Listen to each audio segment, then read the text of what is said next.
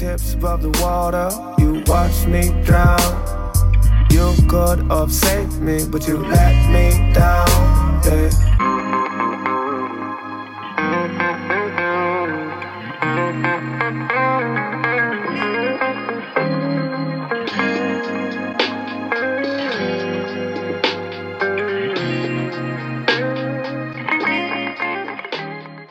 Okay, Nan, I appreciate it. Thank you for being here. I've never been here. I have never been to this part of town. So I'm like, this is cool. The whole studio thing here, I'm really digging. Thank you. Welcome to Coriolis for the first time. Well, not the first time. It can't be the first time. I have never been to this part of town. We're like downtown. Main Street. Yeah, we're downtown. And Yeah. I get that a lot. I get Yeah. that a lot from the guests that come in. And I travel. I tell people all this. I broadcast. I go north, south, east, and west. And top of the year, and I'm in a new location in Pittsburgh. I just love it. Well, first off, it means a lot to me that you're here. It really does. We have a lot of mutual friends, I'm finding out, too. I have some new friends that have been your long-term friends. Yes, indeed. So you obviously, I guess they gave you a pretty good review of the show before you came on, that it was safe. Oh, I background check everything, That it was safe. When I get, especially if I get emails and messages, Of and course. I don't do instant messenger. Yeah. I just don't do it. Yeah. I got a hold of you. It took a while, though. Yeah. I mean, I did, but I was persistent. I have to say you were. I was persistent, You were. yeah. But again, I remember we chatted off air a little bit. I remember listening to you on the radio a while ago. Okay, how long ago? 2005-ish, 6-ish maybe. That's a long time No, that's ago. not that long ago. And I was and I was listening to you because at that time I had gone through my first divorce, and I wasn't having any of the problems that you were sharing with your work.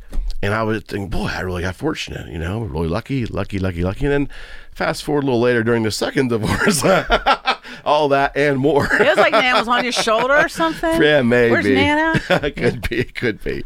But we're obviously going to talk divorce here. You are the divorce reality expert. Yeah. And that's divorcerealityexpert.com, by the way. But you're also multifaceted and you have other ventures. So let's talk a little bit about that first, if we can. Yeah, so it's funny when I think about where would I start? My radio thing kind of just morphed. I tell the story all the time. I really started out, I was in the dental field for my entire career. Okay. I worked for a dental group for 14 years. Got so remarried. The pain thing, you were already there, right? I mean, the pain, Yeah. divorce pain, dentistry pain. Yeah, but they were great dentists. There was no pain there, And I actually did a lot of the marketing for them at that time. Okay. But I had just gotten remarried. Okay. Over there. Fine gentleman. Yes, to my Mel, and I had my divorce was so devastating that I was working 2 jobs. I was working for the dental group during the day, and I was freelancing at night because I hate to say this, but I was helping dentists and on the side because they had collection problems and marketing problems and all these things going on, and I had to. I had a partner in it, and she would send me out and go fix these problems in the office. You'll figure it out. And I loved her, Terry Gatto, for years. We kind of did our thing, and I get remarried, and I'm like, I can finally stop working 2 jobs, and life's going to be good. And I marry Mel, and he says, we're moving over to, Fox Chapel area, and everything's going to be good. You don't have to work so much. I don't think I was there. We were at the new house for a month, and my old partner, Terry, calls me, and she says, I know you don't want to hear this, but can you just do me a favor? And I'm like, okay. She's like, you got to go on an interview tomorrow. And I'm like, oh, no, we're done. I'm not working in the no, none of that. She's like, but this is for a plastic surgeon. I'm like, no. What do I know about the medical field now? And one thing led to another, and she said, just show up. Don't take the job. In fact, interview bad. But I promised him I'd have somebody there. And I walked into this plastic surgeon's office, and I met him, and I fell in love with him. I mean, literally, I felt so bad for him and what he needed. And I said, you know what? I will help you. He was moving from the North Shore up to Cranberry. Okay. I had no idea people were going to drive a 4-lane highway to go see a plastic surgeon. And I said, you know what, I'll start your office up there. It was brick and mortar. UPMC at that time was just building the new facility up in Cranberry. And I said, okay, we'll decorate, I'll hire your staff. It's kind of like the dental field. Everything will be the same except we're not doing teeth. And ironically, he was a dentist.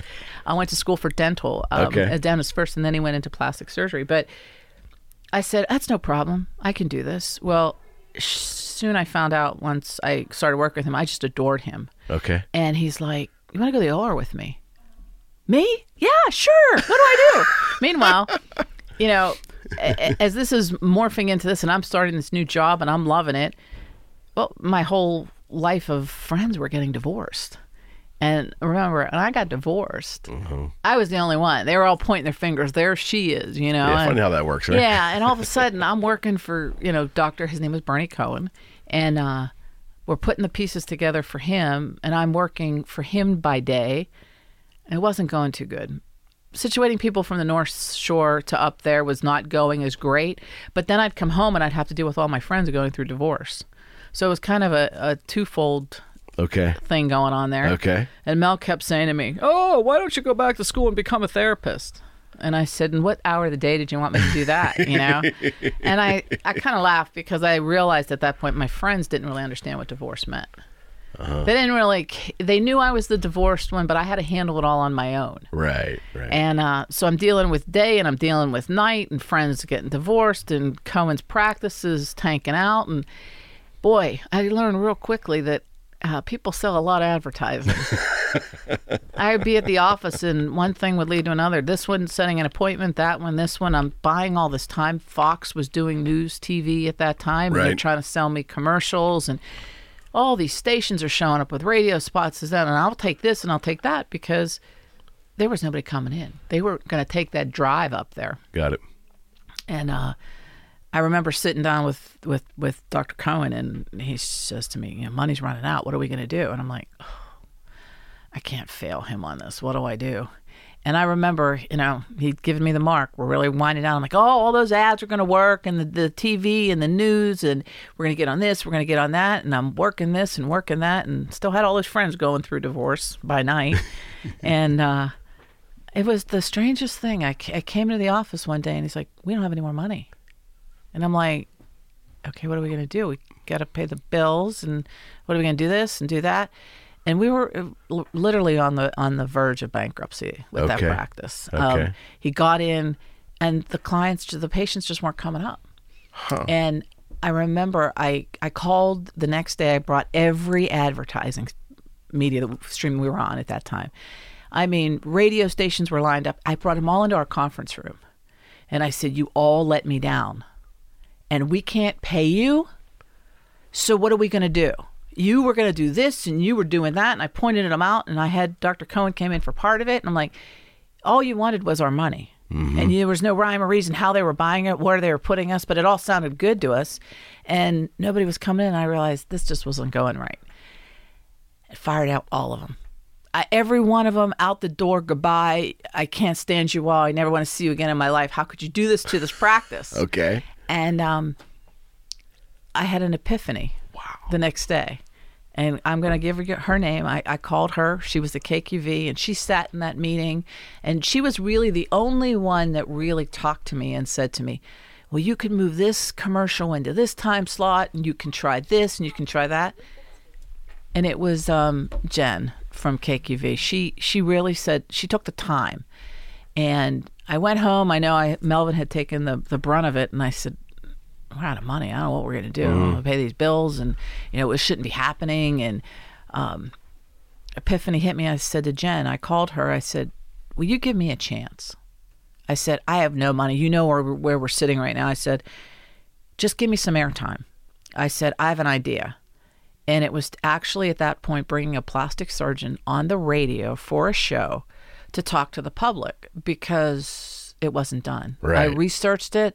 I'm like, where do you get a chance to just maybe in the privacy of your own home, maybe have thoughts of something you wanted to do, or explore something more for yourself, but you didn't want to walk in and expose yourself to it. Right. So it was right. like ask the doctor, it would be ask the plastic surgeon. Okay. And she goes, I like it. Let me go make some calls. And I said, it's going to work. I know it's going to work. And I believed in it that much that it worked. She got me on for nothing. And I told her I pay it back personally, but we would do this. And lo and behold, we took it from literally bankruptcy knocking at the door to a multi-million-dollar practice. Wow. And unfortunately, it was short-lived, a couple years. Bernie got his reoccurrence of cancer. Oh, my. And the practice was going to be sold. And I didn't really realize as I was working for him that I became a piece of that. Okay. So the new doctor thought he owned me. And he liked it because, of course, I was bringing it in. Well, I mean, sure. I was writing all the commercials at that point. Sure. I had such the reality-based commercials. They were written up in the Post-Gazette, and it was just. I think I remember them. Yeah, they were amazing. Them. It was all reality-based, and here I get this new young doctor, and he's like, "Well, I own this now." So I didn't think anything of it, and I remember going to the radio station to do the show, and he's like, "Why own you?" and this and that, and started with me, and he kind of kept me off air. I couldn't do radio for a period of time. Okay. With a plastic surgeon. I left the practice when Dr. Cohen left because he had fallen ill and it was time to go. But my whole other life of all those people getting divorced, right? They were churning up more and more. It was like 1 turned into 2, turned into 3, turned into 4, and they're all calling me. So your circle in your life is just. I mean, it was hours, and I think he got frustrated with it at some points because he didn't realize how much time I was dedicating to the divorce. Sure.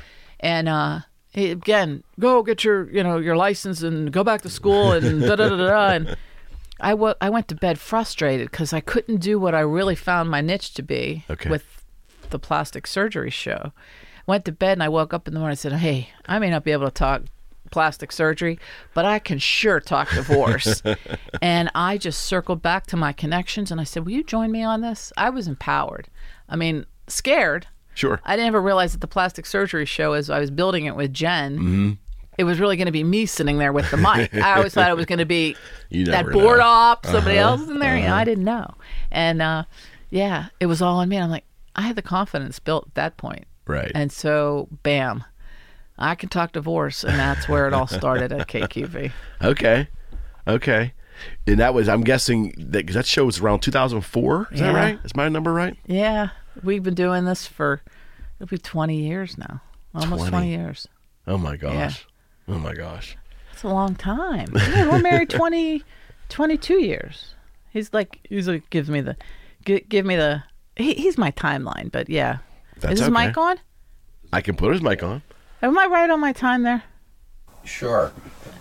One of the things that made plastic surgery show work on the radio was you think of it as being a visual medium. Mm-hmm. I mean, a facelift, a tummy tuck, a breast augmentation. Sure. But what came out of it was the doctor's bedside manner. Got it. On the air. Got it. He certainly had the skill, there's no doubt about that, but now you're seeing his bedside manner come out on the radio, which Dan brought out. Right. And that's why it worked very well. Okay. For him. But it worked well. I guess that's where we say it was really reality TV. Maybe I had that before everybody else.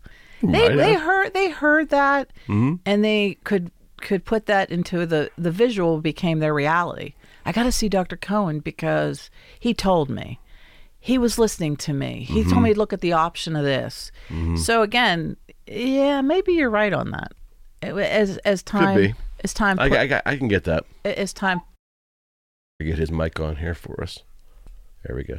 Good. Oh. As time went on, I think you're right. We did turn that around. It's a very visual thing, yet talk worked for it. Yeah. You couldn't see anything on the radio. But I did have somebody in there. I remember we had a mom with her daughter who breast augmentation, you would think as a teenager was oh my God, what mother would do that?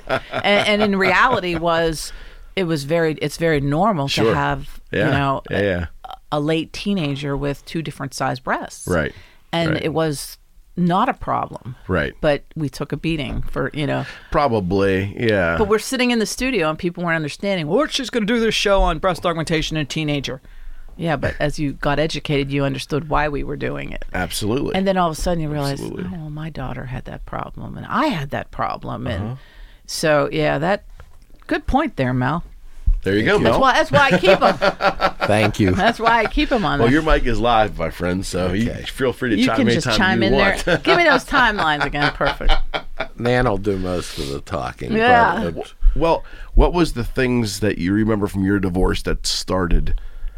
Because you're obviously passionate about it. Yeah. I think first of all, in all these years, there's one thing I learned. There's no two divorces that's the same. Mm-hmm. I mean, I give lectures on, I could take two sets of twins marrying each other, opposites, right? Right. Living on the same house, driving the same cars, 2 children, going to the same school, and yet I can take you to the end of why their divorce wouldn't be the same. Okay. So in learning that, you feel like everybody's an independent. It's your own story to tell. It's your own. Nobody knows what goes on behind those closed doors. Right. And knowledge is powerful. I mean, fear drove, as I've worked with John Duffy on multitude of shows. Fear drives people, the wanting to win in a divorce. Nobody wins. They think you do, because I hear this all the time. I'll be out somewhere and say, oh yeah, I had that shark attorney and I got all these things, and I'll be like, okay, you got all that, tell me what you didn't get. That's what they want to pull their coat up and I won. You didn't win. And they lose so much focus on what's important. The kids, not taking the car away from mom or dad, but the kid has to get to school.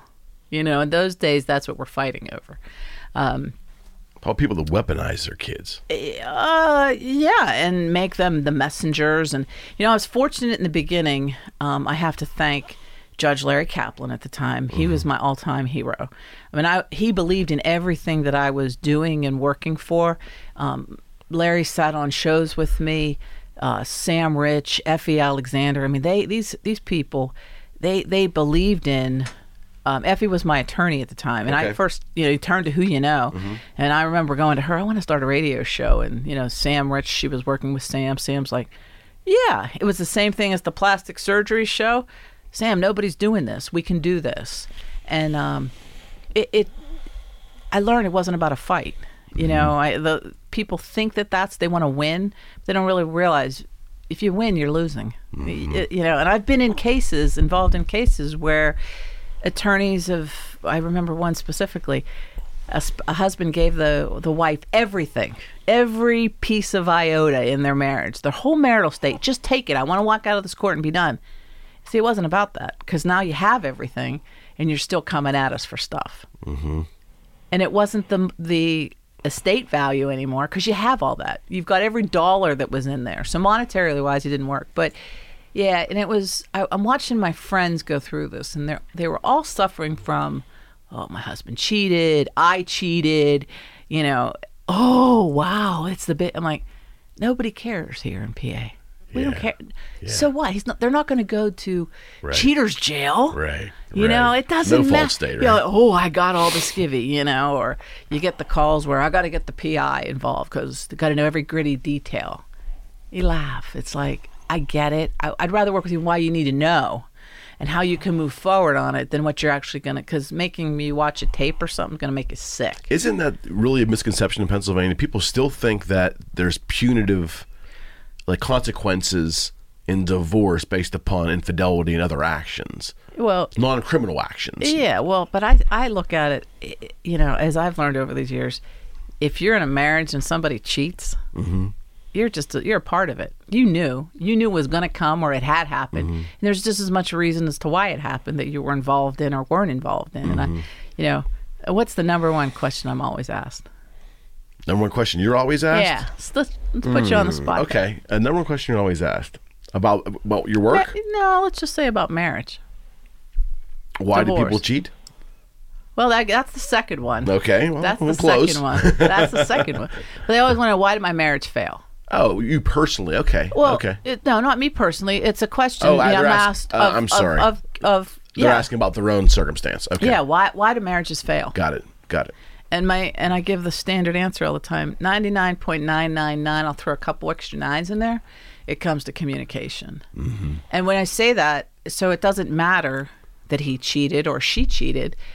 If you guys were communicating, right, it wouldn't have happened. Mm-hmm. Not saying you weren't part of it. You broke that communication piece down. One of you or both of you did. Mm-hmm. And I laugh when I think to myself, could we have really stopped that? Yeah. Okay. Yeah, when you get real and raw with people and you understand what they want to do or what they want to achieve, and listen, nobody writes a book on marriage, do they? This is going wrong, so let me go pull out my big book and look at chapter 9, and it's going to be there. Manual. Yeah, it just doesn't happen. It doesn't happen.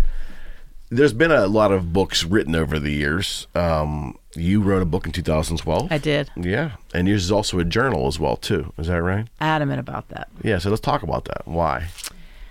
Because especially I felt that in divorce, when you take the time to write it, I know you've taken the time to think about it, processing, and I think it's very therapeutic to write it. And the book kind of morphed into my husband could tell you it was just so much of an issue. My story's out there. Anybody want to sit down and talk about my story? I'll tell you my story. It's not your story. It's my story. So you want to live through that? I'll tell it to you. But I wanted to make a difference in the divorce world, and I wanted to ask those questions. I wanted to get people to think. Here's the questions. I'm in that book. I'm all over the place in the book. I'm asking you to now answer the questions because I want you to move on. I want you to learn. And I learned through that book, the journal is the best part of it was when you have clients that would come back and say to you, can I get another book?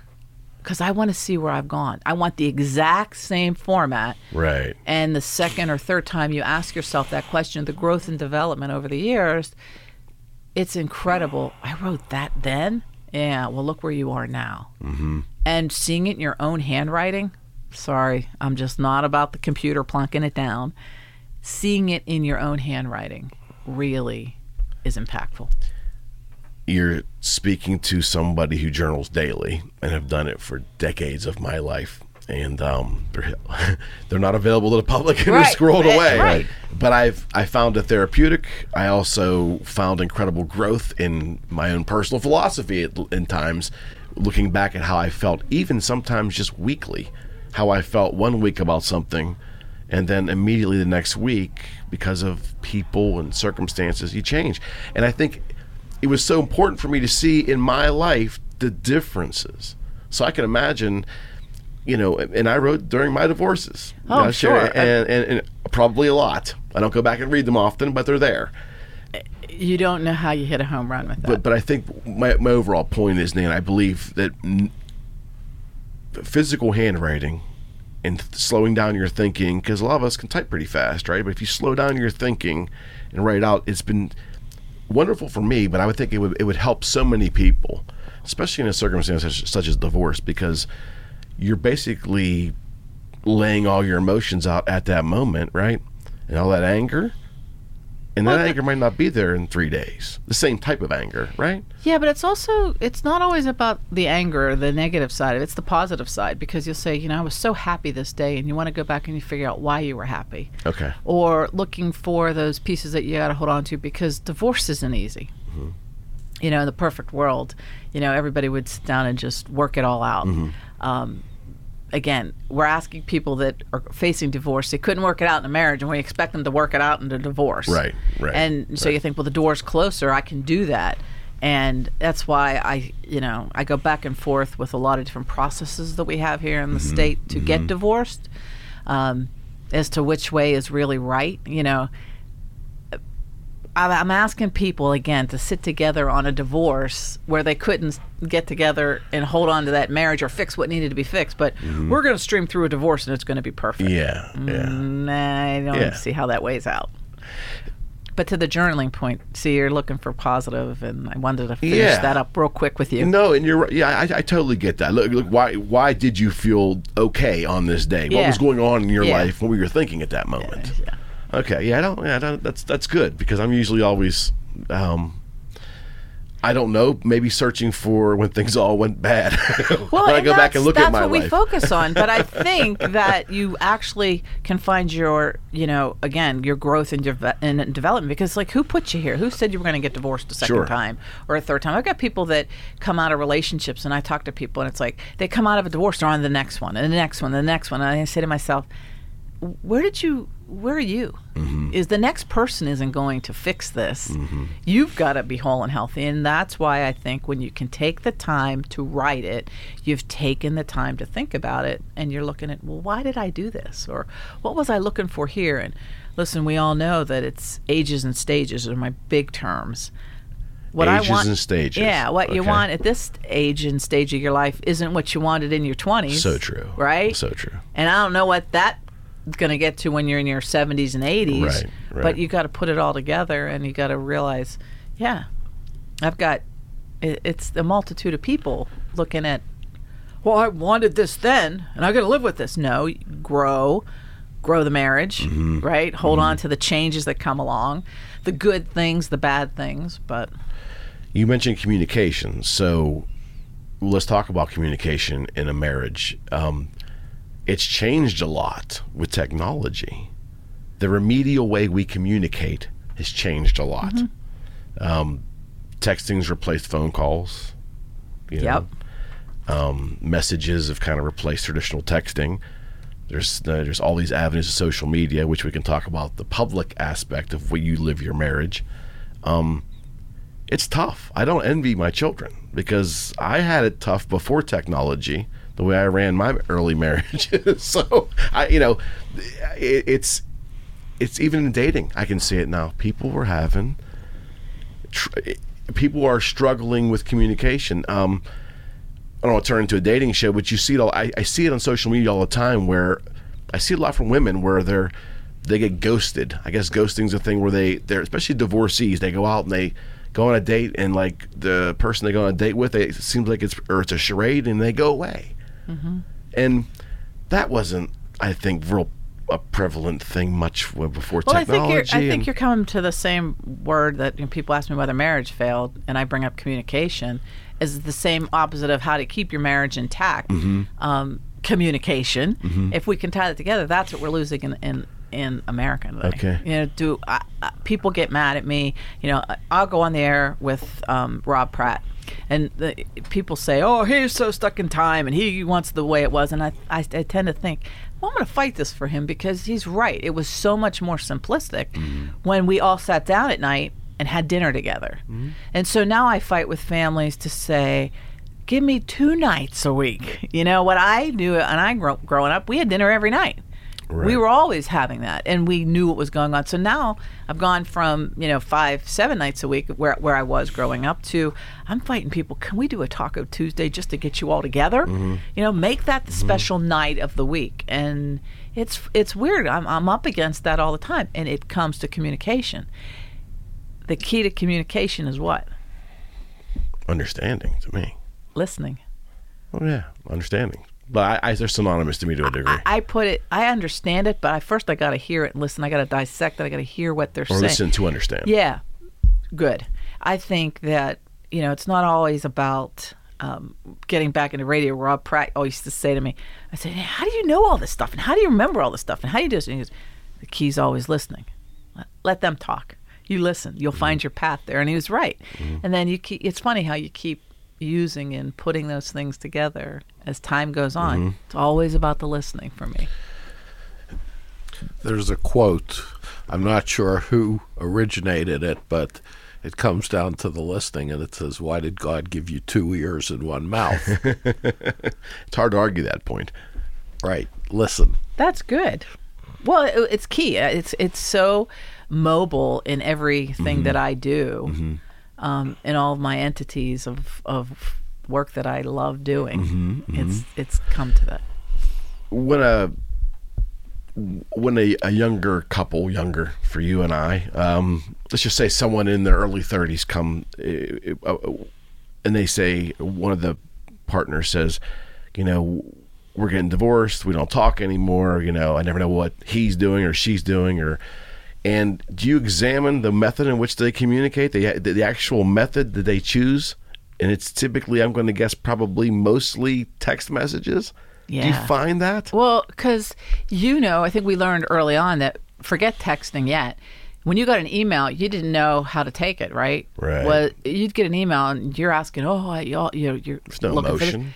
nothing. And you're getting it back like, well, it sounds like they're mad at me. It's Meanwhile, they sterile. were just, so then we moved from there to this instant, because everything in the world is instantaneous now, right? Mm-hmm. So I get a text, and here's me. I take none of them to heart. I don't care. If I'm sending it to you now, I've now owned my position in that. Clients call me or they'll text me. They want me instantly. I'm right here with you. What am I going to do? Got it. What was the olden days? I couldn't get to you. I'm looking. Listen, if it comes through at a 911, I'm on it. Okay? Mm-hmm. And you better not abuse that position of a 911. But I look at it, there's a time for an emergency, but there's a time where we've created a certain age group. It's instantaneous. Right. And it's not going to change if I answer you in an hour or in 2 hours. Mm-hmm. It's become stressful in a lot of industries. The industry I'm in, I will tell you, clients expecting instant answers all the time. And I could be at one property, another property, in a closing. I could be at, and I have to tell you, the pace of business is so fast now that I carry that into my personal life. I find myself, my wife and I texting each other constantly when we probably should be having some of these conversations by phone for a voice inflection, for hearing, just for, how about some human connection? And that's been in my children's lives. They don't get that. And a lot of times, we'll say, well, did you do this? Or she'll say, our one daughter specifically, I'll send him a text. And we'll say, we're old fashioned, goes, pick up the phone. Something very recently happened with our younger daughter, and it's major. She's going for film, and we had to have her make a phone call. And I say the phone call would work, and she said, "Oh, I'll send an email." And so he and I get into it because we communicate over it, and we're on the same page. But getting that generation, I think sometimes we as parents have to sit back and say, "Let them figure it out."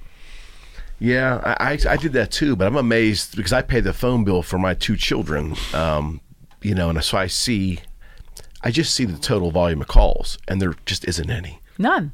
But go look at their data. Oh, the data is incredibly huge, but it's an amazing culture shift. I mean, for me, it happens slowly, I think, but if you really look back at it, and I had my daughter tell me, well, Dad, that's why there's emojis, because emojis will give you the emotional feel for what you're trying to say. I go, there used to be a way where you just open your mouth and you talk to somebody and they'd be able to tell whether you're angry, happy, sad, loving. I agree. Right? I agree. I think there's a whole lot of that missing from today. But, and I think it's definitely generational. Mm-hmm. And I hope, I always say, life goes full circle. Right. And if you think of things when you were growing up where they start to come back at you, I think it's going to take that turn again. Look, I hope. Somebody brought this up over holiday. Remember vinyl? Right? Yeah. Gone. I mean, you used to go to National Record Mart. Yeah. That was all you used to buy. Those are good days. Right? And then they were gone. But guess what? They're back. They are back. I look at those things as hope. Well, I think it comes back to that organic experience of life. As a music appreciator and someone who was in that business for a while, albums were tangible. You could feel it. It was part of the experience. And then CDs kind of minimized it, but you still had something tangible. When you went to downloading and music got kind of disposable, people are yearning for more.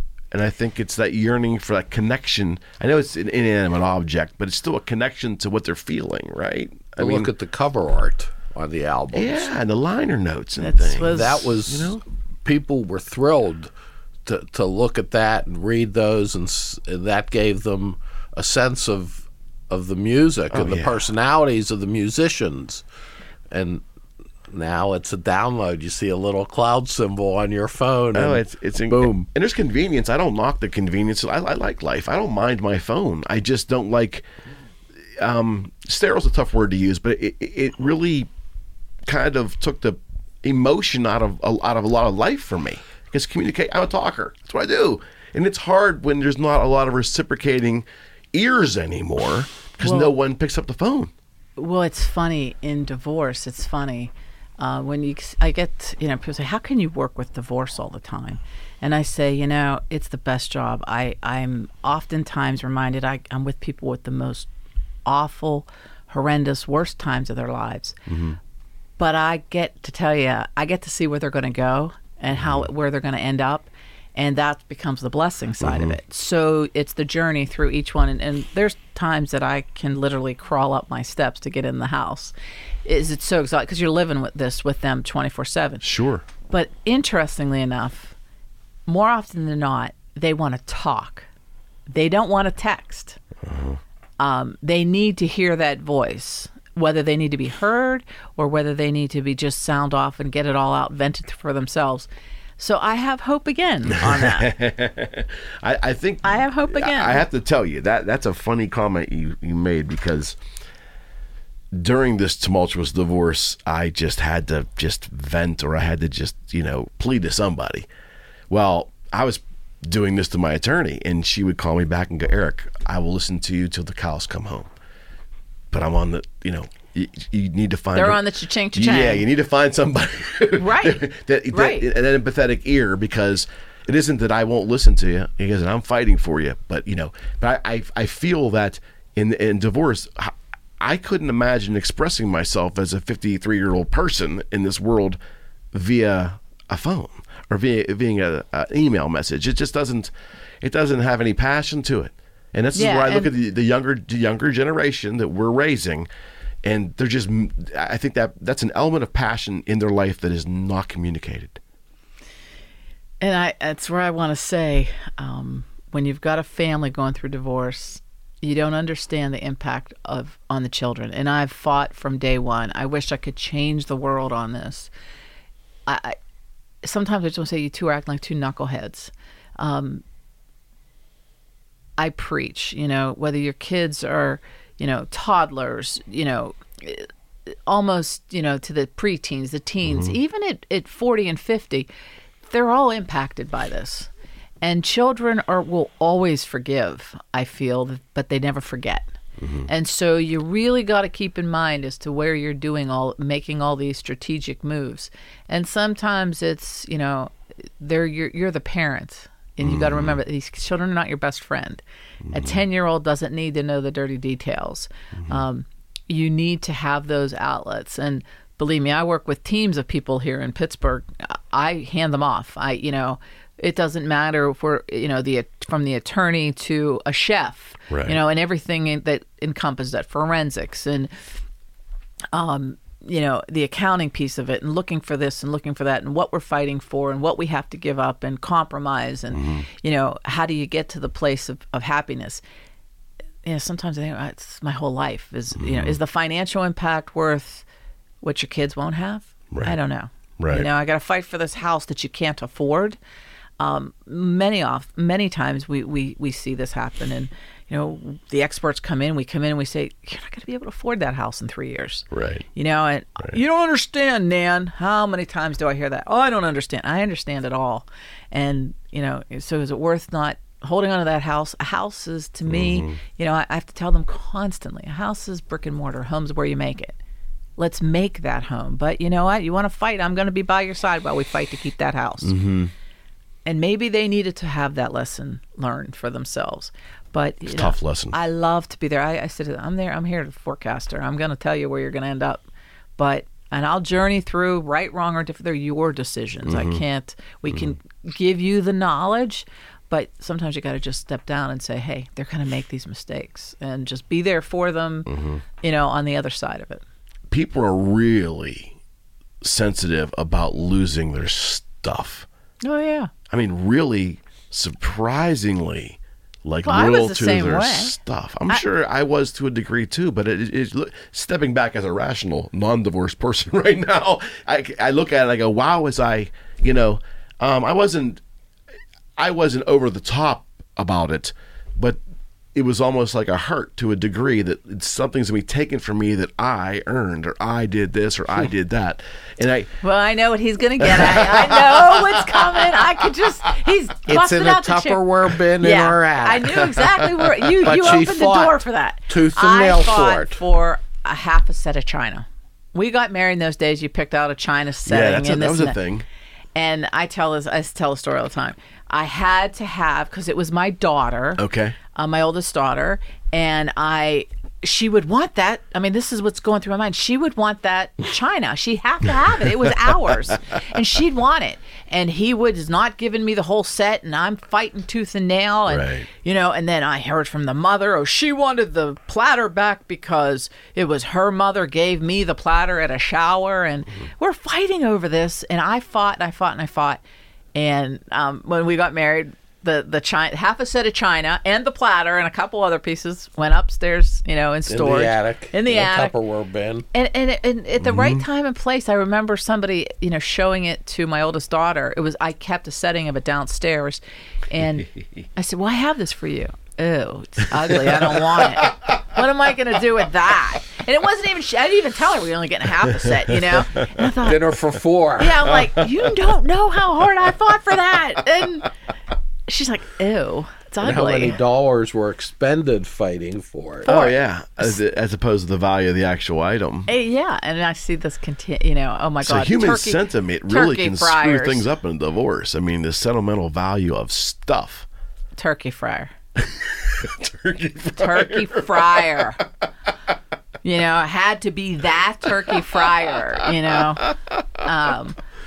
It's crazy. It's so emotional based that it fogs the reality. It's not rational. No. Now, hopefully over time it starts to, that starts to smooth out a little bit, right? Is time the ultimate healer?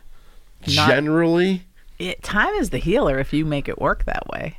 Okay. But there's some people who are just bitter to the end, and they'll live their life. And Mel always says to me, he goes, you're such a good, my intuition is so on. It's on all the time. Okay. And you can tell which ones will be just bitter to the end. And they'll live post their divorce bitter, and everybody around them will know they're bitter, and you can't change it. And then the other ones come out and say, you know what, I made a lot of mistakes, and they will move on and find their new peace. And I tell them, even if when it goes bad, and children, I said, one thing you have to thank that ex-spouse for, and me included, I mean, look what I got. I got my daughter.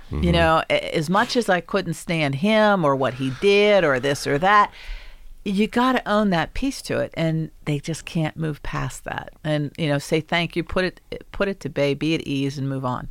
And they can't do it. I found out quickly that it's just earlier on that really it just is stuff. Homes, cars, we get that. Guitars. It didn't matter, whether they were in my possession or not. It's just an inanimate object. Let's go down to the family court. Let's go take a walk through there, and you'll see what they're fighting for at times is absolutely the stuff. But I can't dismiss their emotion for it. It's their stuff. It's what they know, and all of a sudden, when we're happy and living in a home together, and the marriage is okay. You don't care whose stuff you're using, right? Mm-hmm. But my gosh, when it's shared stuff, then, it doesn't. Right? Yeah, you don't walk around. Well, that's mine. You're using mine, and you're using that's mine, and this is mine. No, it doesn't matter. But the second something goes on, and we got to divide some of those assets. Oh my God, the stuff is so important. But it was mine. You didn't understand it was mine. I understand. Yeah. But here's me. So you had 2 TVs. One's going to you. One's going to him. Mm-hmm. Let's just make it work that way. Men, to me, and I can tell you, just my own circle of people, there is that thing where if you have a stay-at-home mom, or if you have a wife that is not working, they're doing everything. So in their brain, I mean, I'm slacking my own here. In their brain, they're doing everything. It's the contribution to the family is disproportionate. If I go through a divorce, I mean, why am I paying her anything, or why am I paying her this much amount of money? That is a very alpha male driven philosophy that I didn't have. Thank goodness, by the grace of God, I didn't have that in me. But boy, it's tainted so many people in my sphere, and just I admit it, it's there, and that does not serve men well. In divorce proceedings, in my opinion, living that way or feeling that way. I totally agree. I mean, you look at things as, the normally, often I say to myself, why do we fight so hard for, this pension or the retirement was built for us. Okay, us didn't work. So she stayed home, and if she put the kids and did all the things that she needed to do, and why do you feel she's not entitled to that? And I guess if you can make me understand it, then we can have a discussion about it. Because it's mine. Well, that doesn't hold up. It just doesn't hold up. And quite honestly, I where I sit now with divorces, it's pretty black and white. You take the whole marital estate, you put it in there, what you have, what you're going to share up. Other than the fact of it's the stuff, moving forward with support, that there's guidelines to there. Why do you want to fight with me over, something so ridiculous as support?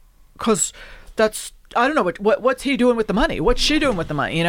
It's for your children. No, it isn't. Oh, I can't help that, And the state has those guidelines. There's like a range, right? But then somebody wants an accounting of, I've given you, example, $500. I want to know where that $500 They don't have to do it.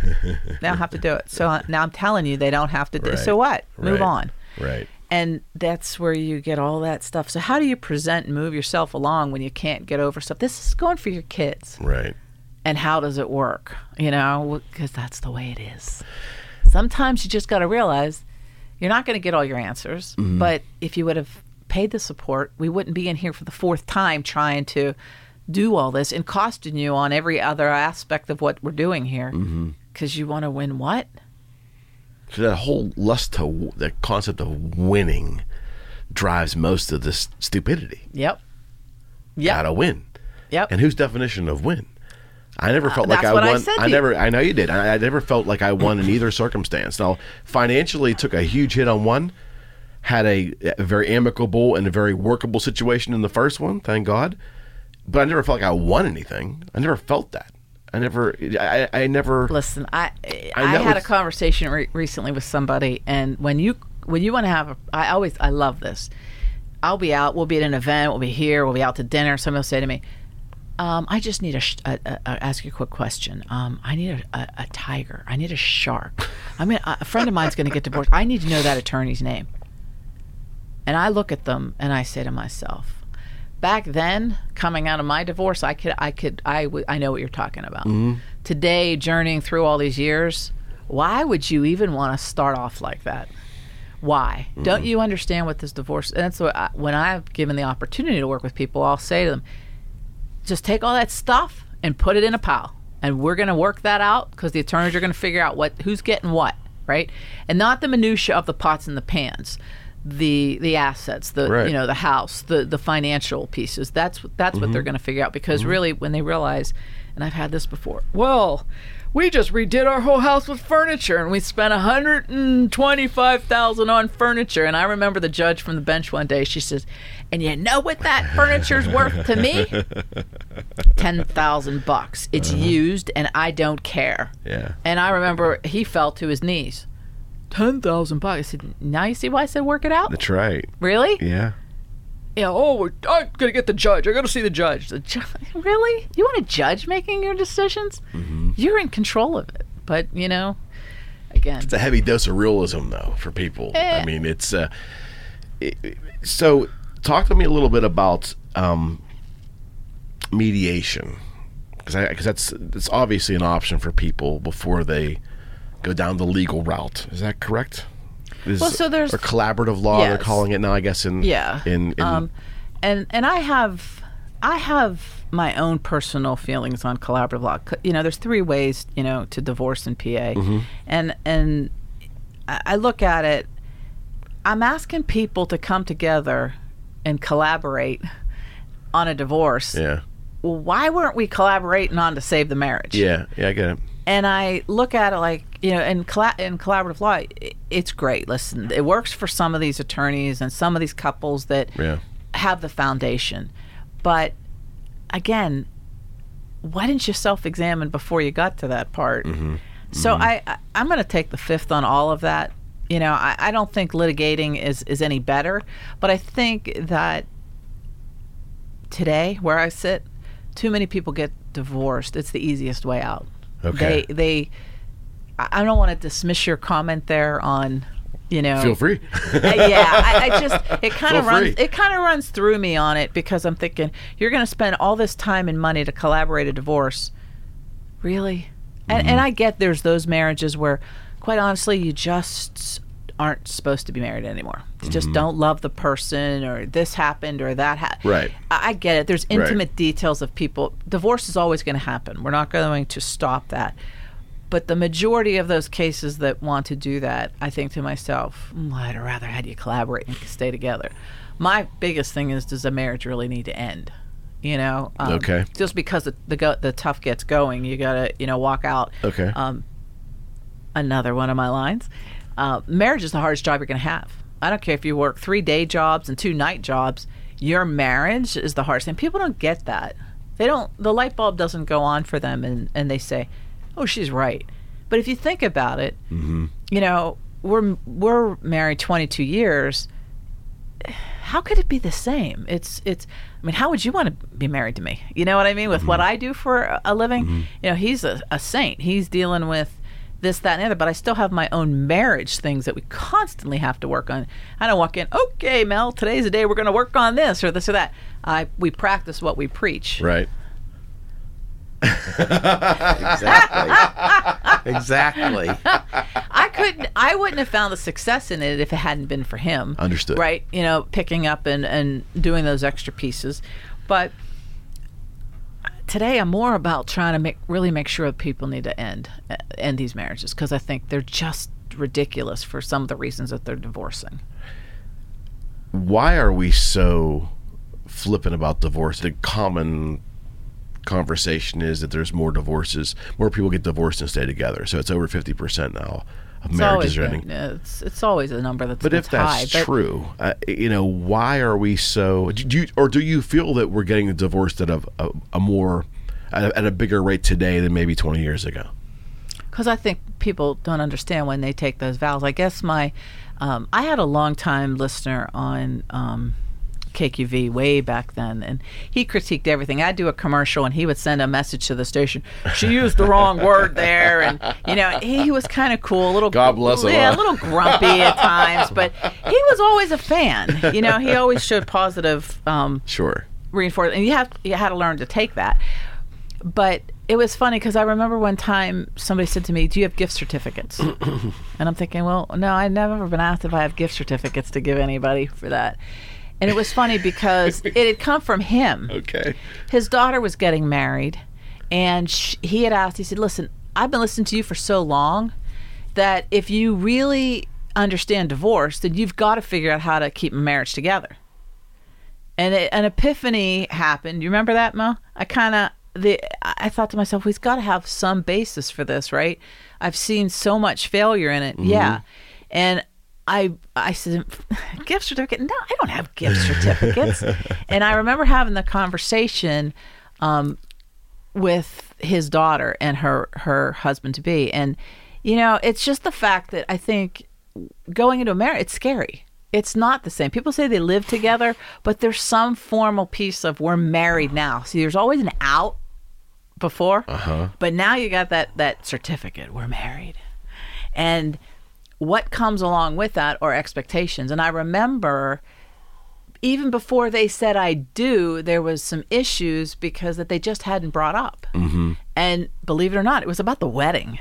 The expectation of the bride's wedding night. And he was sweating, I could just picture him in a tux just sweating his brains out because, the infamous night, right. The woman's gone through, the bride's gone through all these things, and it has to be the perfect night. And he felt he was going to let her down on the perfect night. Okay. And I'm thinking to myself, here it is right in front of you, right. Just talk it out. Right. And so we've alleviated that, and you're going to go on and have the perfect wedding. Right. Right? Right. But if you didn't talk it out, sure, what would have that night have been for them? He had expectations of failing her because of the which means he probably would have. Right. That's it. But she didn't realize how much pressure she was putting on to my day. Let's talk about that for a second, because reality TV makes a big deal out of the weddings, and it is Bridezillas and all this stuff. I mean, that's not probably a good way, but for younger couples to really start out the whole matrimony thing. Probably not a good way. No, because I mean, let's go. We should take the mics. Let's go hide out in a bridal store and see what really goes on. Oh, they'd love us. Yeah, let's just hear what they're talking about. Us, man. I think expectation, right? If you have expectations, doesn't that kind of sometimes lead to failure? Yeah, no Because question. letdowns. But it's hard to tell a 21-year-old, bride to be not to have any expectations of their wedding day. Well, because they're looking at all the fantasy stuff on YouTube and Exactly. this and that, Exactly. and the dress and what we're spending. And again, I think we get so lost in all that. When we got married, after I did that whole thing the first time, I said, let's just have a party. And we did. And, we had fun. And he was never married before. I don't speak for him, but he got it. I mean, I communicated and said, look, got it. I want to have fun this time. I didn't have fun the first time. Yeah. And so, can you stop? Old fashioned in me comes up, and I said it has a lot to do impact of communication with children and parents and upbringing, and how much you do have, that sit down dinner with your kids every night, and you're trying to listen. I know divorced families that sit down and still make it a point to have dinner with their kids. Kudos to them. They get it. As much as you don't like that person across the table, and as much as you want to jump all over what they did and didn't do in the marriage, when you can come together for your kids and leave it at that. Absolutely right. Just leave it. But it takes a lot to get somebody to do that. How bad is social media now? Or how does social media, just the public nature of social media, affect these marriages now that you're seeing, and these divorce? I mean, that has to be. I don't even mean just meeting other people. I just mean the propensity to maybe live out a portion of your life publicly, which might not be congruent with what your spouse is doing or what they even believe that you're doing. I think that. And how much is real? Well, I guess we could ask ourselves that, right? Mm-hmm. Do you put everything out there on social media? No. No, neither. And what we do give them, they think is so real. I remember getting on a plane with my girlfriend, and somebody came up to me and they said to me, "Hi, Nan." And I always do that, hi, hi. And I'm your friend on Facebook. And they thought that I knew everything about them. Right. And I felt bad because, happens. I don't. I'm really glad to meet you, and they think that they know everything, and you don't. What is put out there. Now, don't we both know people that put way too much out there? No question. Of exposure, and then we all walk around saying, I can't believe they do that. Why would you put that out there? Mm-hmm. But someone can be looking at me saying the same thing. Sure. You know what I mean? Like, because my level of what I want out there, especially being a self-promoter, the career I'm in and growing this show, I'll share quite a bit. Not so much the personal stuff, but the business stuff or the family stuff. But everybody's level of acceptability is there. But you are right. There are people that will share every emotional swing they have in public. And I'd imagine that would not be good within the confines of a marriage. I guess unless both of them are doing it together. It's just not. You often... I've seen spousal fights play out on social media. Like, I just saw one yesterday of two people that I love and care about. They're fighting on social media. and again, and what are they fighting for? Something that they got an instant image of, or not understanding why this person was at this place at this time, because communication lets things run wild when it doesn't happen. So you were supposed to be at work, but you ended up picking up somebody else, and you didn't know that they had a flat tire, and they ended up over there, and there's such a simplistic reasoning for it. Now, on the flip side of that, that's the 10th time you've heard this story and where you were and shouldn't have been. Right. I get it. But I think that if you don't have the foundations in your marriage of trust and honesty, built in there right off the bat, then you're letting yourself run wild and you're creating the damage. Tethering is a big thing now. We're all tethered to some degree with the phone because it's pinging off of towers and all that stuff. And Google probably knows where we are at every moment of the day.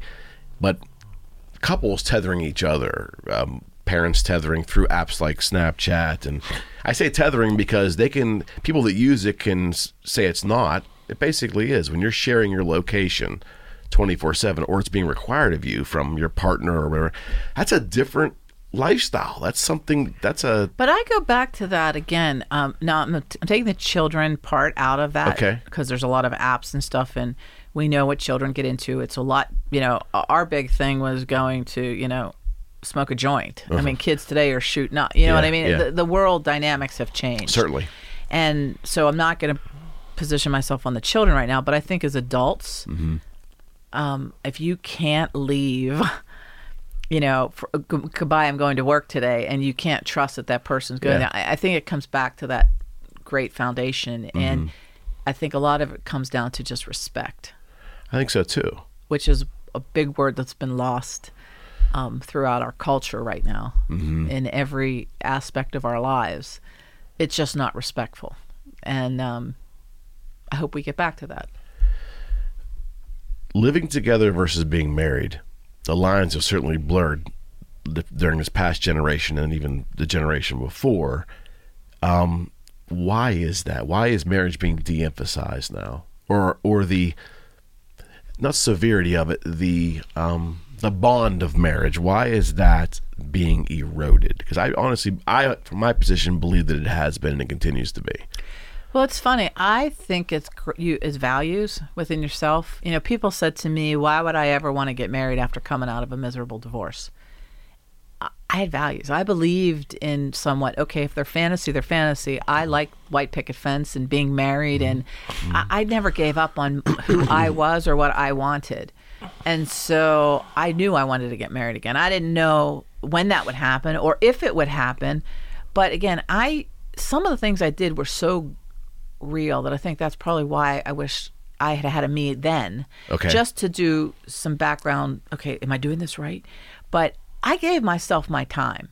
It wasn't easy. I mean, you're devastated after it. I mean, I couldn't walk into a restaurant and sit down and eat by myself because I felt every eye in the restaurant would be looking at, why is she alone?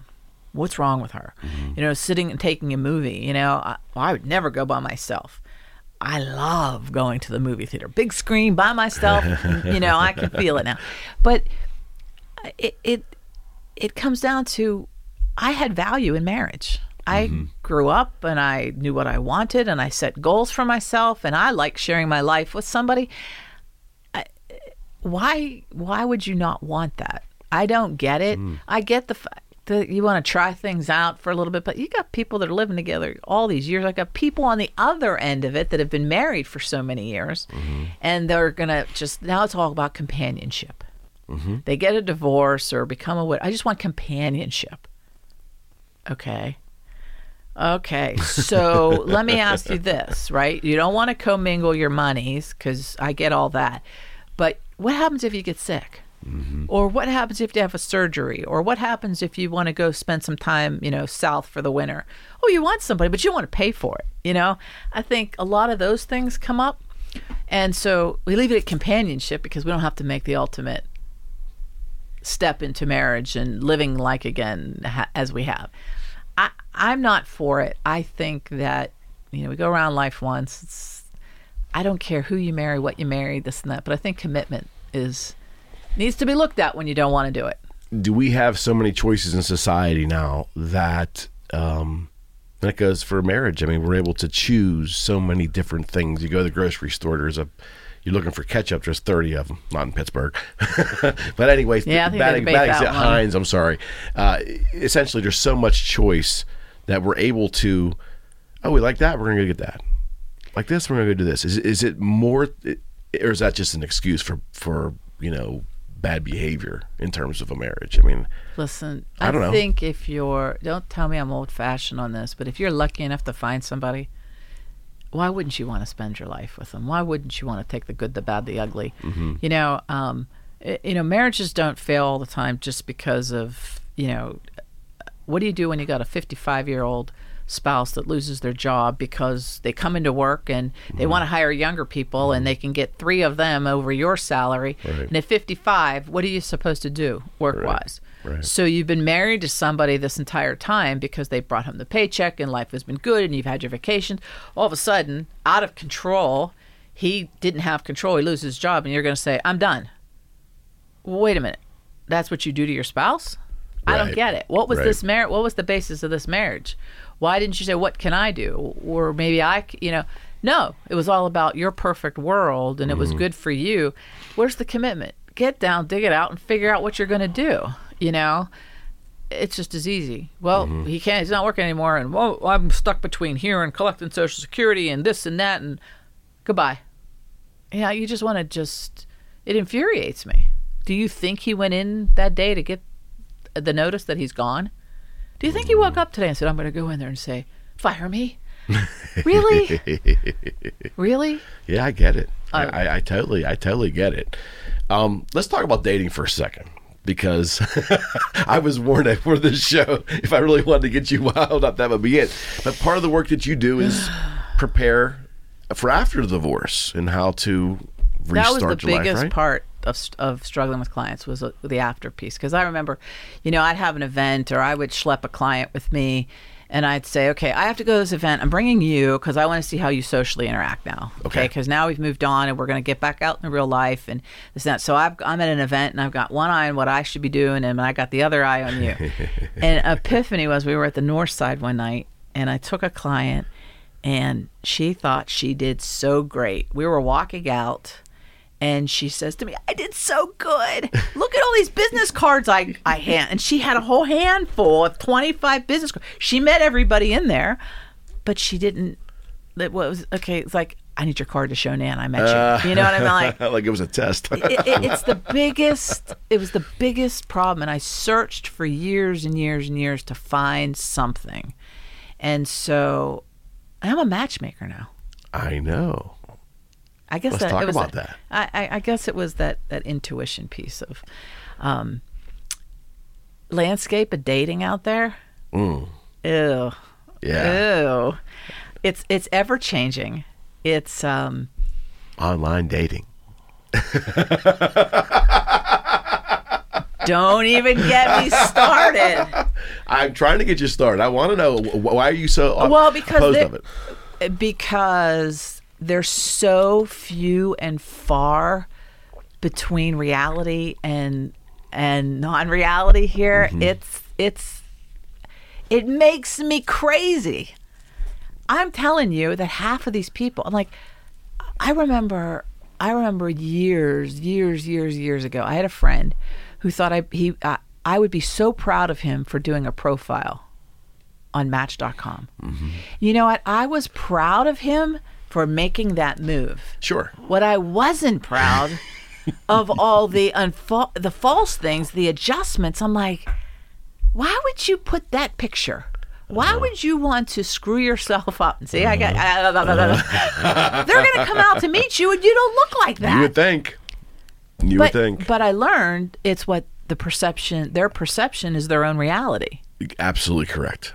And Absolutely so correct. I just got frustrated with it. And I think when you have the power, remember, go back to my journal and handwriting it out, the power of a keyboard enables people to just keep clicking, and I don't like that, and doing this and doing that, and da-da-da-da-da. And it works. And you hear, listen, with all of the advertising that they do and all the people they have, no doubt they're going to have successes along the way. Well, it's a numbers game for them, right? It works. Somehow it works. But there was one dating firm, a company, that did the ultimate piece of paper where they matched them up. Okay. And they gave you the piece of paper as to why you were supposed to be together forever. I remember that one, that company. It was Christian Mingle, I think. That was that recent? This before was... the social media era. There was one that was no. This was the one. Give a report they had or something. a tagline, you Okay. know. Okay, whatever it was. And honest to God, they got the report back, and they thought they were supposed to get married. And meanwhile, they're getting divorced. And she's giving me these papers, and I'm like, she's like, but they said, I go, it was algorithms putting it together. It wasn't people behind there saying, let's do this, you know. And again, and product was divorce. But I thought socialization is huge. You definitely have to have it. Communication. No question. And that's kind of how Dinner for Two was morphed. Okay. So one of the things that led into this from divorces, when people were married for a long time, 20, 30 years, or Right. 15 years, society changed and the way you did things changed too. How do you even get back up in the saddle, so to speak? It's a great point. It's a great point. I mean, when you were young, you had the nerve and you'd call and talk to someone. But now, people don't even talk on the phones, as Well, you and said. that's the other part of it. So, in finding that out, this power of the keyboard. I mean, I remember when I was at KQV doing a show one night, and some caller called in, and I was pounding on the desk there, and I'm like, really? You know, and there was one woman that called, and she said, I'll get whatever I have to do to get them to like me or like my profile. That's what I'm going to do. And I'm like, oh, you're a hot mama. I would definitely want to come after you on the dating site. You know, That's great. I just no. So I thought, okay, let's go back to matchmaking. Like meeting somebody. Like I meet somebody, I'm like, you're right for the program or you're not. right. Right. My husband can tell you the famous line. I had somebody call and they wanted to see my inventory. That's a quote. Get back to your word, stuff. That You're one of my stuff things. Okay. You're my inventory. Okay. I couldn't believe. I'm like, and he tried every which way to get in. I mean, and I'm like, it's not going to happen. This is just not going to happen because if you present to me this, no way. Wow. Yeah, there's your landscape for you, and it's full. And your inventory, go look at your, online. But I think you have to be willing. People need to be socialized after divorce, even if it's a quick marriage, if it's long-standing. I mean, the sure. landscape's always evolving. Sure. Again, what you were looking for in your 20s and 30s isn't what you're looking for in your 40s and 50s. Although I do get the occasional over 65 looking for a 30-year-old. Oh, I'm not. I believe it. Yeah, and I completely believe it. I get it, but no. Those things don't generally work anyways, even when there's large amounts of money involved. They Yeah, don't generally work, right? Long 'cause- term, they don't work. Well, the term nurse and purse seemed to come along, and we get that figured out. But in just discovering the key to matchmaking for us with Dinner for Two is we had started out as Dinner for Eight and it was about socialization and getting people just to have social things on their calendar. But Right, as it evolved, we learned that people were really looking for love. They were looking for a relationship. So things changed and different ownership. And as of this year, we've really are working on the impact of matchmaking, listening to what people were saying, and putting them together. And sometimes you get that intuition. And I know you said you didn't want somebody 6 feet tall, but I really want you to meet this person. I think there's something there, and that's then something a computer can't do. Right? It's that's not something an an algorithm. algorithm can't do what you just An said. algorithm can't do that. Right. And so not only that, but you're giving them the experience to go out. And everybody has to eat. So we do it over dinner. The worst thing was like for my friend who put these false pictures out there or adjusted pictures out there is, a Dinner for Two member shows up and actually meets you at the location for dinner. Right. And we do the introduction, that awkward thing where you're going to walk in and maybe have a rose. No. People said It's not like TV. yeah, well, but people said it's uncomfortable to walk in there and say, are you Nan? Are you Nan? Are you Nan? I'm looking for Nan. They don't want to do that. So we have somebody that shows up and says, hey, come find me. I'm with Dinner for Two, and then we'll do the introduction. Sometimes we get the conversation started. We'll talk a little bit, and we then leave. But I took everything that I didn't like, background checks, very important. And it's not a fit for everybody. People want sometimes an instantaneous thing. Well, they come in and I'm like, I don't have fairy dust. We don't go into the lab and create. We're constantly, we can only work with what we get. And a lot of times, there's many more women than there are men nationally. Our numbers look that way. And here in Pittsburgh too. So, the availability, and a lot of times I see people that we might put out on a dinner, they take themselves off the active list because they find somebody and they want to date instantly, and I say to them, too much, too soon to fail, and they'll say, oh, I don't want to let this one go, Nan. Or they'll come back, he's the best. I don't want to do this. You know, I say keep going. You know, if it's meant to be, it'll be. Have fun. Mm-hmm. So that's where Dinner for Two came from. Okay, and that's out of the bag. Is this new? Is this like? Well, it was an evolution of Dinner for Eight, right? Because we didn't want the larger groups. We really wanted to focus on the matchmaking as to what the clients wanted. I think that's smart too, because obviously there's probably more social challenges for people in larger groups. Would you think like that, or a group for eight in terms of you know what it was I'll tell you. You talk about we comes back to that word we talked about earlier, respect. Mm-hmm. We would set up a dinner for eight, and you know you're counting on that. Okay, so it sized down to a 6, or you know people have emergencies, or babysitter didn't show, or an emergency surgery came. You can deal with that, but I think you know we would get through situations with the word respect where people just didn't have respect for what we were doing, in the fact that okay, so the Penguins are going to the playoffs and I call you in the morning and you're absolutely coming, and then somebody gives you a ticket at 4:00, see ya. Yeah. And I think to myself, you know, I'm the one, I've taught my kids, if you make a commitment, you own that commitment. Absolutely.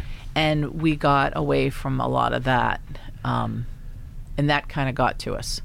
Okay. So now with Dinner for Two, we have the the one-on-one dates, dinner dates, and then the bigger events that we have that are a group, that's the non-focus part. So we will have an open event you can come to, this and that. We put the eye back on the hands-on matchmaking. So is this an invitation-only based service, or do the people apply for acceptance? They can go online and fill it out. It's dinnerfor2pgh.com. They can go there. dinnerfor2pgh.com. Yes, that's at number 2pgh.com, and they can fill out the form. And I was speaking with somebody the other day.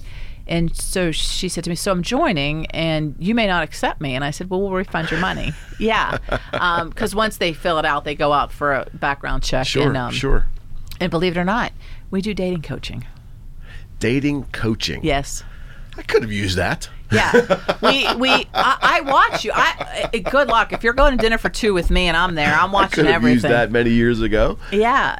People, you know, don't know how to, again, it comes down to a social piece, but I have to say, you know, what's the do's and the don'ts of on dating? You know, politics, that's a no. Yet people will sit down and first off the bat, you know, they've got to throw their opinion right out there. And how do you think date number 2 is going to work? Yeah, that has to be a problem right now, right? I mean, we're so overly everybody's wearing their politics as a badge right now. Yeah, which is just and that's fine. I think once you get to know somebody, enlighten them, you know. But that first, no. Do you want to sit down with somebody and talk about how awful your divorce was? Yeah, that's a reoccurring theme. Listen, but not when you've been coached, you know, the right way. Right. You know, you'll let those pieces out as things develop. What's the key? Listening, you know. And I say to them, you just, you know, nobody wants, they think you're not over your divorce, so how's it working for you?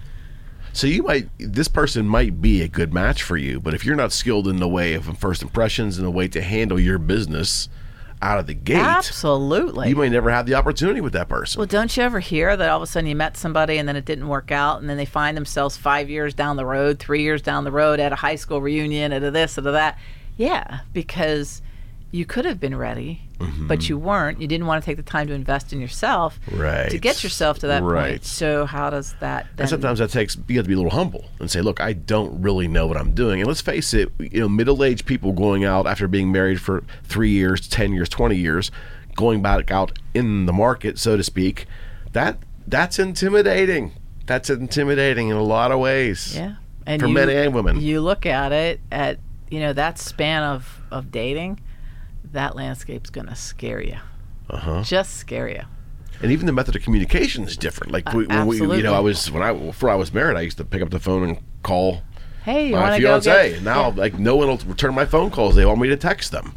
Right. That's right. I mean, well, just think if you're out on a date and the person sitting across the table from you is texting. They aren't even giving you their full attention. Yeah. That's the landscape now, isn't it? But that comes to be that we have you prepared for that. We will tell you, listen, if I see that phone, you're getting a look from me. You know, I've told you that's not the time. Now, I'm not saying that you're not on call, a family emergency, but you know what I'm talking about. When you're sitting there, those are rare moments. Conversations. Right. Oh, I'll be right back. Oh, do you mind? You know, if you say "do you mind" once, don't keep saying it 3 times. Or if it has to be that, tell the person at least some idea of what's going on. But again, that comes to a lot of things where we get to the respect piece. So I'm going to share this with you because I would love to get your reaction, even if you laugh at me, and I will take the laughter. So before Natalie and I, we grew up together, and I hadn't seen her in 20 years, and we reacquainted, and we dated, and we got married. Before this happened, there's 4 years between my second divorce and meeting Natalie. I waited a little bit, and I went out and I dated, and it was indeed Match.com and eHarmony. And this was 2009, 10, and 11. Before we were so involved to the degree we are with social media, but texting had hit. And texting was the big thing. And women wanted to be texted as opposed to called and all this stuff. So I had a rule. When I went to meet a prospective suitor, date, whatever it was, usually I would do it at a bar, at a nice bar, at the bar. And then if there's going to be dinner, we would have dinner. But I would walk in there, turn my phone off in front of them casually, not making a big thing about it, and I'd turn my phone over. I turned it off, didn't put it in my suit jacket, turned it off first. And then how they reacted with their own phone, or they questioned that, or how they handled their business in that first 30 minutes was going to determine, no matter how stunning she might have been, or was whatever. The point was, in that moment, if they put that phone above being with me in that time period, I was done. I wouldn't leave immediately, but I was not going to pursue that. That was my litmus test, because I was so infuriated by how texting was taking over the phone call. Now, I couldn't have envisioned how it is today. 10 years ago, I couldn't envision how ridiculous it is today. But texting was the thing where a lot of women, maybe out of fear, anxiety, didn't want the phone call. They really wanted to be written to in that capacity. If I had to go back out today, I think I probably should just become a priest and just go off and just, because I'd be done. Well, I couldn't do it. I couldn't do it. So that's kudos for you, because you put forth what was important to you.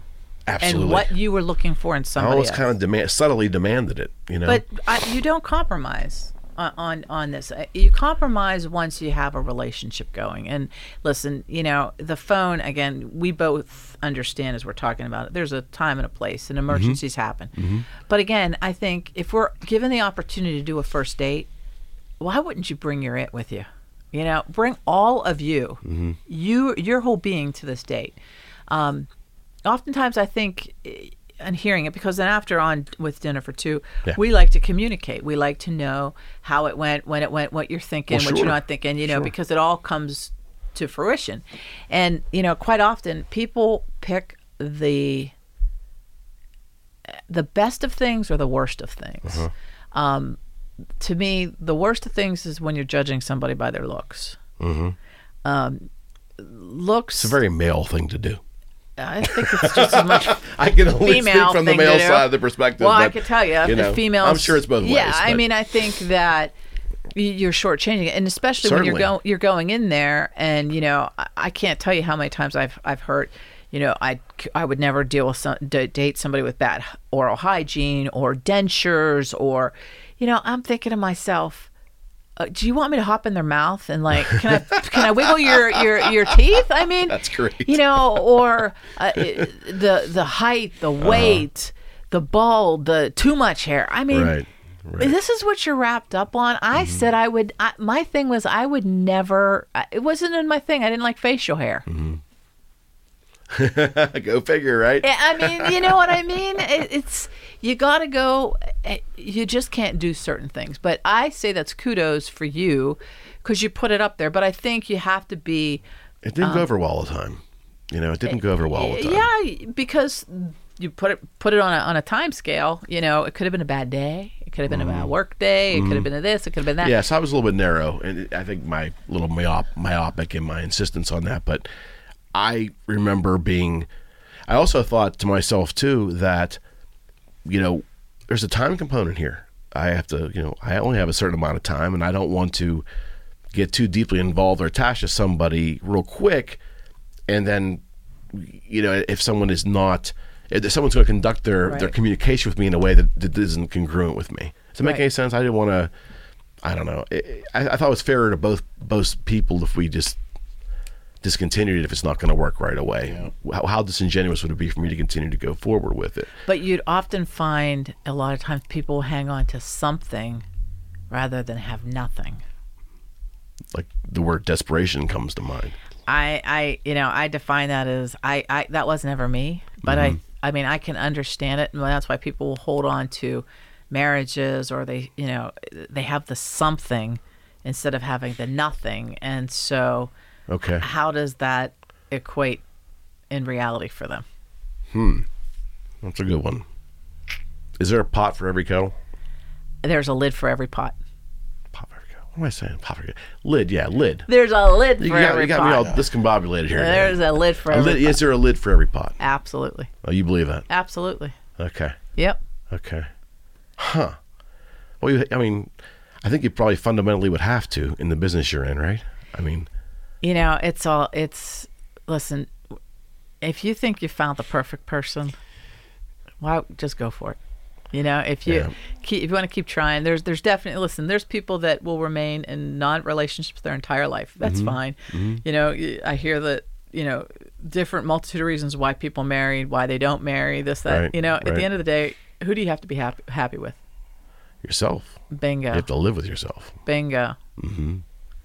So I'm not here, but for those that are looking for this, I remember I walked into a Panera. Am I allowed to say Panera? Sure. Panera. Anything you want. And I met some woman who had joined. It was back then, was Dinner for 8, and she gave me a legal pad. I think I quit after the 8 pages I went through, and I'm like, "Are you for real? What makes you think when you serve this up like this?" No. And as my husband always said to me, the hardest thing to do in business is tell the customer they're not right. They're wrong. Oh yeah. And I said, you're going to put that out there? Yeah. No. Yeah. No. Well, your dynamic between customer, the theory of customer and who you're trying to help, it's a fine line to walk because you have to be real. Yeah, and if you can write all that, I'm glad, because you wrote it. I'm glad you took the time to write it, because it gave me the time to realize you're not going to be right for the program. You ordered a pizza here. This is exactly what I want. I don't need everything you've been through and what somebody can and can't do, and because you're not perfect. Yeah, well, none of us are, and I think it was humbling for me to go through those dates, and I met a wonderful amount of people. Some of them are still friends of mine. I mean, they really. Out of 1 or 2, 3 dates, I made some great friends out of it too. It wasn't a contentious thing. There's some weird stories involved in the kaleidoscope people. People. You put 100 people in a room, you're going to find some interesting people. Right. I mean, and that's life. But when you find yourself in that opportunity, you know how to market yourself in that situation. And that's. I'm so glad you said that, because I said that one time to somebody, and they were very offended. And they, well, marketing myself. This isn't a business. I said, well, the way I look at it is that if you're single and trying to find a mate, and that's part of what you want to do with your lifestyle, you better learn how to present yourself in the best way possible. That is authentic. Right. And I say to somebody now, when you go out for a dinner for 2, it's so if it doesn't click, okay, market yourself. Make the best that you can. This person you just sat with may not be your next husband, boyfriend, fiance. I go down the list. But he has and knows people, his friends, his coworkers, his neighbors, his relatives. I said, that's another platform for you. And it's very hard. Again, it's marketing yourself. That's what it is. Promote yourself to the best, because you just never know when this is going to happen. And listen, I said there's a reason for why you're there. Do what you can do, have fun, eat dinner, walk away, and say, you know what? I made a nice friend. Yeah. And what's wrong with that? When that night comes and you just want to go grab a pizza and you don't have anybody, call. You never know. And yet people are so defined for it's right or it's wrong. And I'm like, well, that immediacy, right? Facial hair, It's just not going to happen. I don't like it. but I love it on him. Right.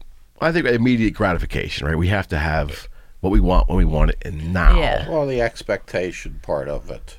And like you said, you don't go out with the expectations of meeting a great friend or developing a good friendship. Good point.